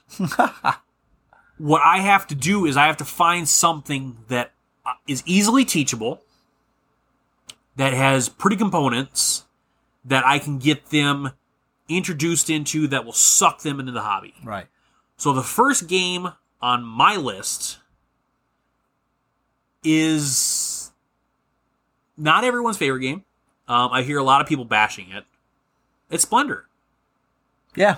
Because here's why. It is a very easy game to teach. There is 1 page of instructions. So if I take a new person into that game, they're not going to get overwhelmed. I don't have to sit there and explain 15 pages of rules to them. It's you get to do this, this, this, or this. Yep. That's it. You can only have so many coins, and it's teaching them to build an engine. Yep. And that is the core of that game, is that just that simple engine building, and it's getting them there. And then they get these awesome poker chips. Yeah. And they tactile. Yes, it's just it's pleasing to look at. It gets them there, and from there they want more. You can introduce them to a mechanic that is used in a lot of different games in different ways in a very simple way. Perfect example, my parents. My parents are not gamers, but I can get them to sit down and play any board game I want with me because I took those simple steps. I started them out with Zombie Dice. Yep. I started them out with Splendor. Simpler games, and then we built from there. So now I can say, okay, let's play this game. Well, how do we play this game? Okay, you guys know how to play Splendor. Well, this takes that, and then we add this to it. Yep. And it's not as intimidating for them. So we get to play more interesting games. And so now they're playing more sophisticated games and a little bit more strategy than just Zombie Dice. Zombie Dice is another great, fun game that doesn't take a lot of strategy or... I mean, it's rolling the dice. Yeah, it's Yahtzee. It's essentially Yahtzee. Yeah, I mean, the theme is you're a zombie. You're rolling 3 dice at random that are different levels of difficulty. Each color is a different level, which, by the way, forgot to say this, I ordered the deluxe, or the new variant of Zombie Dice with the translucent dice. Very cool. Had to. So anyway, and also, if you're a seasoned gamer and you bling out your games, that is also going to attract people. Yep, exactly. So for me, I got these miniature 3D dice, or miniature 3D brains. Yep. And they look aesthetically pleasing. It's like, I'm a zombie. Oh, okay. Well, I ate these people. I have this brain. So you need 13 brains in front of you, and you've got that, push your luck element, which is also a fun game element. There's a lot of games out there that push your luck. And so you've got these different elements, and you throw it, and it's pleasing, and then it's like, okay, so let's play this other game. Well, this is similar to this. Yep. And you just keep going on that. The other one is Carcassonne for me. Yep. I know a lot of people go towards Catan, but I like the tile laying. And if you just take a base version of Carcassonne, for instance, I got my parents to play Fences, which is a simple tile laying game.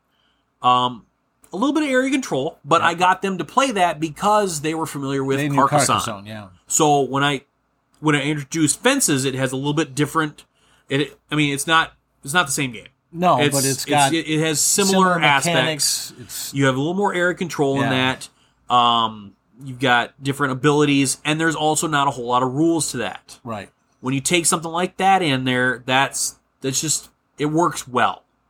And so, you could even mix and match. You could do, instead of Carcassonne, you could do Fences because it's a small box. Yep. And it's got a lot of playability in there, but it's also 1 page of rules and a lot of game there. So you take these smaller box games, you take these easier to learn, but more strategy. Like the more they play them, the more you start to see the wheels turn. It's like, Yep. they're getting this. They're starting to build a strategy, and before I know it, I'm going to lose horribly to them. So, fortunately, I haven't had too many people kick my butt in Splendor. Right. But there is a way that I just cannot wrap my mind around, and that's take the short way, but only the big cards. Yeah, I did it one time. Yeah, and you're like, I don't know if I can do this. And I don't honestly, and we talked about this. I honestly don't remember how the hell I did it. But you won. But I won, and it was only a few points in front of me. And it was within probably 5 rounds or something like that. I mean, but it involves getting the big point cards and building your things to get them, and it worked. But I still don't know how. But that'd be my 3 games. I would do Splendor, Zombie Dice. Zombie Dice, right? Yep. And then Fences or Carcassonne. Yep. Okay. I am probably with you on Splendor. I think that is one of my 3. For the same reasons. Basically, it's a good introductory engine builder game. My second game would probably be, and it has to be, King of Tokyo. Oh, yep. It's essentially Yahtzee. Yep. But it adds a pretty terrific theme and a little bit of strategy. But it's a mechanic that most people know from being very young people. Roll dice, pick which 3 you want to keep, or 1 you want to keep, or 2 you want to keep. Roll again, keep whatever you want, roll for the 3rd time, now you're done. Mm-hmm. Pretty easy game to learn, same type of deal. I think the rule set is maybe 2 or 3 pages, something like that. The symbols on the dice make it pretty obvious as to what's happening. Really easy to pick up, really easy to teach people. And then the other one that I think that I would pick is, and it's one we talked about earlier, was because you have the promo for it, is Seven Wonders. Because it teaches you basically deck building. Well, tableau building more than deck building, and it teaches you drafting. Okay. So it's 2 mechanics that are real important in a lot of games, tableau building and drafting. And it's one of the first games I ever played. Dominion is the one I was thinking of as well. That would be in there because that is a deck building game. And I love deck builders.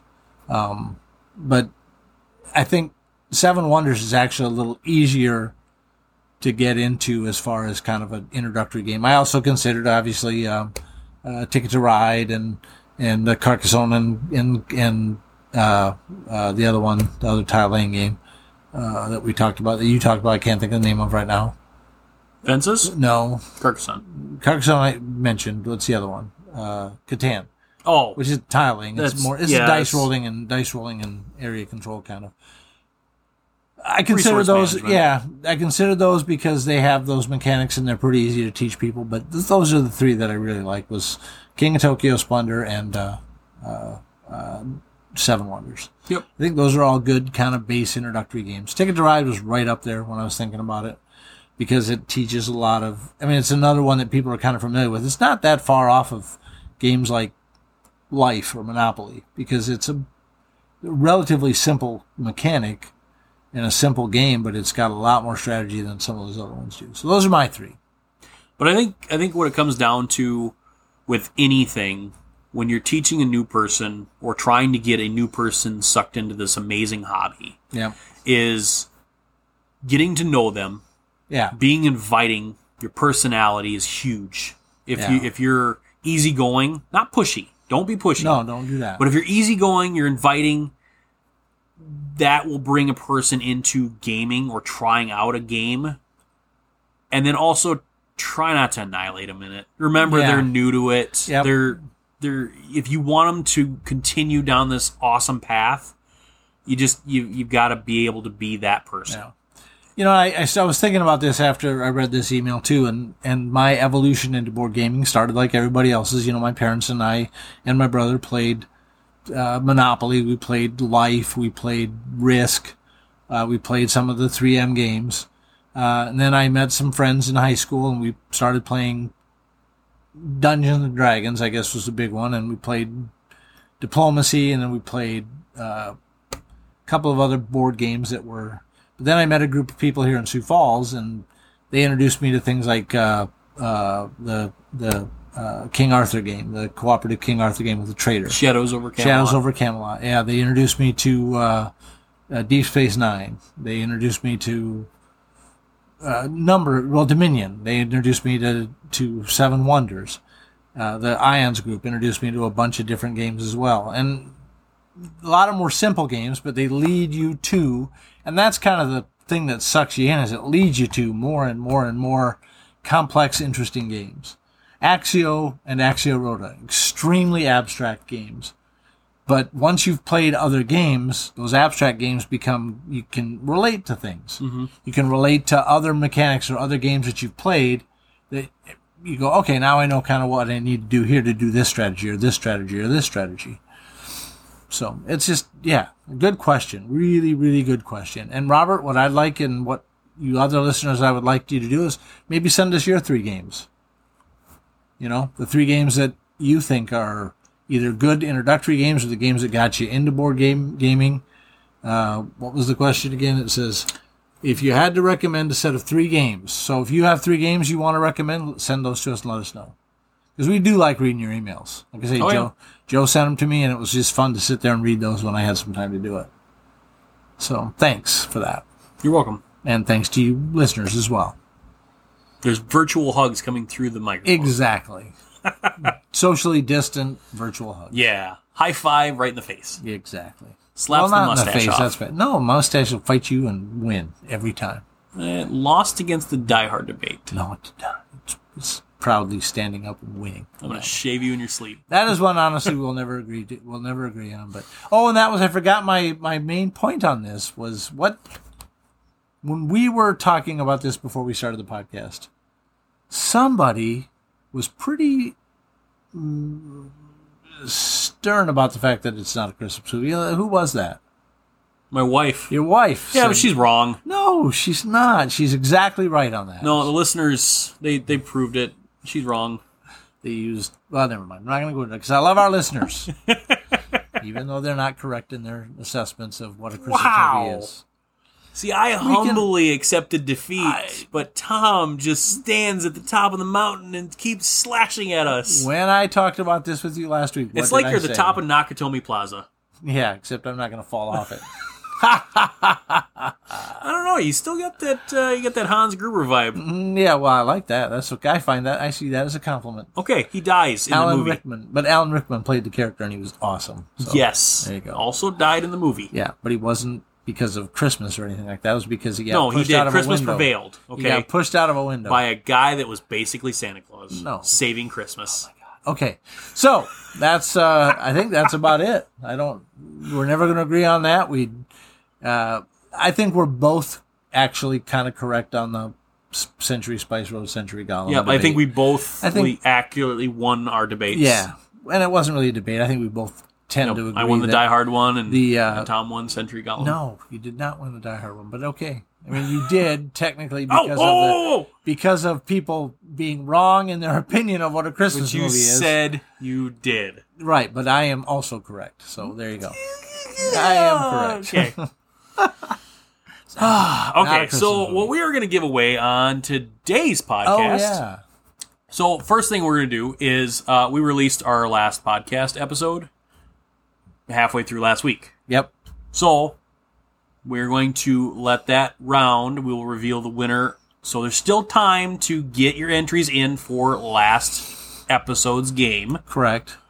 Which was for Epic Monster Tea Party. That's right.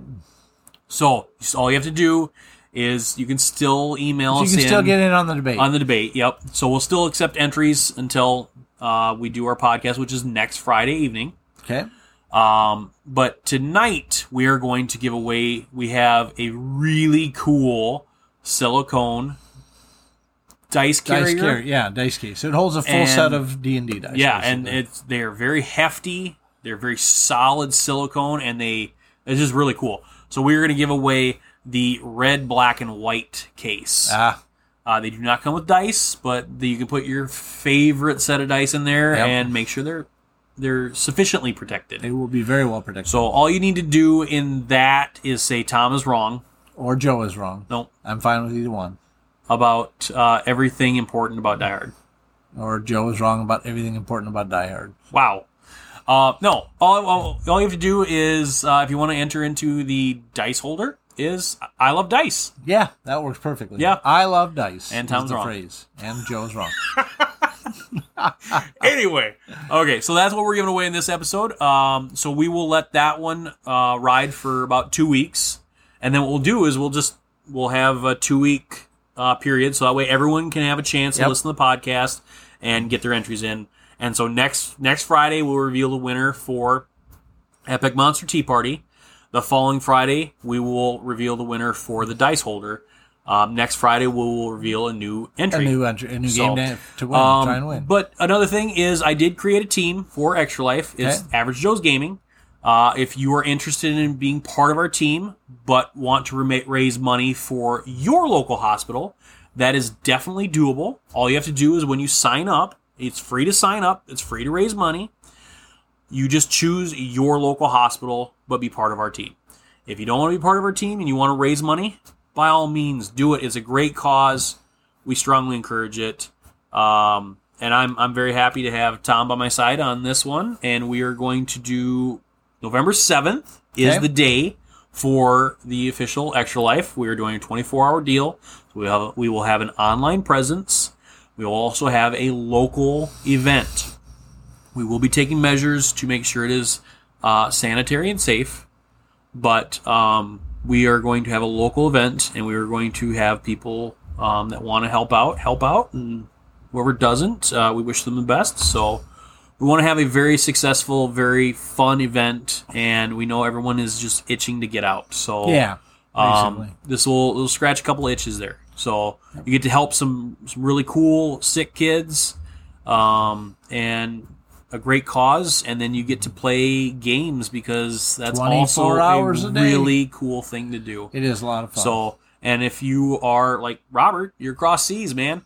If you're coming to the U.S., well, good luck with that, unfortunately. You could stream online. Yeah, you could, actually. And play some games. And it doesn't have to be board games. It actually started as video games. Yeah, that's right. So you can play video games. You can do whatever you want.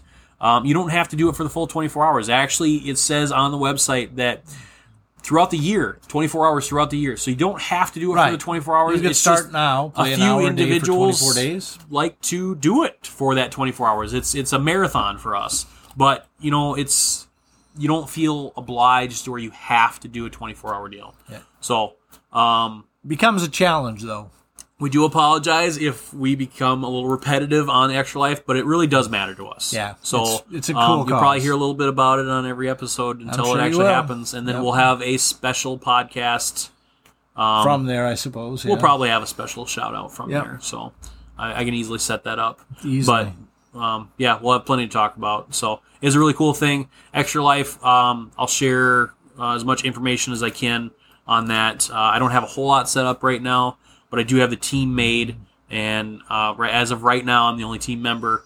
So I'll be joining that shortly. Yeah, I'm sure. I brushed this with Tom tonight. I actually kind of pulled the trigger on that one the other day, and that's because I want to make sure the hall was available, and it was, and so I checked the date, got it done. It's going to be a lot of fun. It is a great cause, and it's a lot of fun. Usually get a real good mix of people involved in these things. A lot of mustaches. Yeah, looking forward to it. Yep. So, until next time, I'm Joe. I'm Tom. Good night.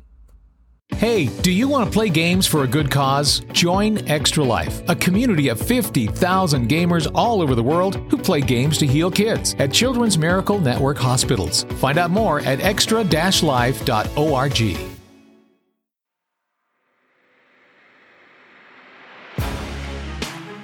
Thank you all for listening. Hey, follow us on Facebook at Average Joe's Gaming Podcast and the Average Joe's Gaming Podcast group.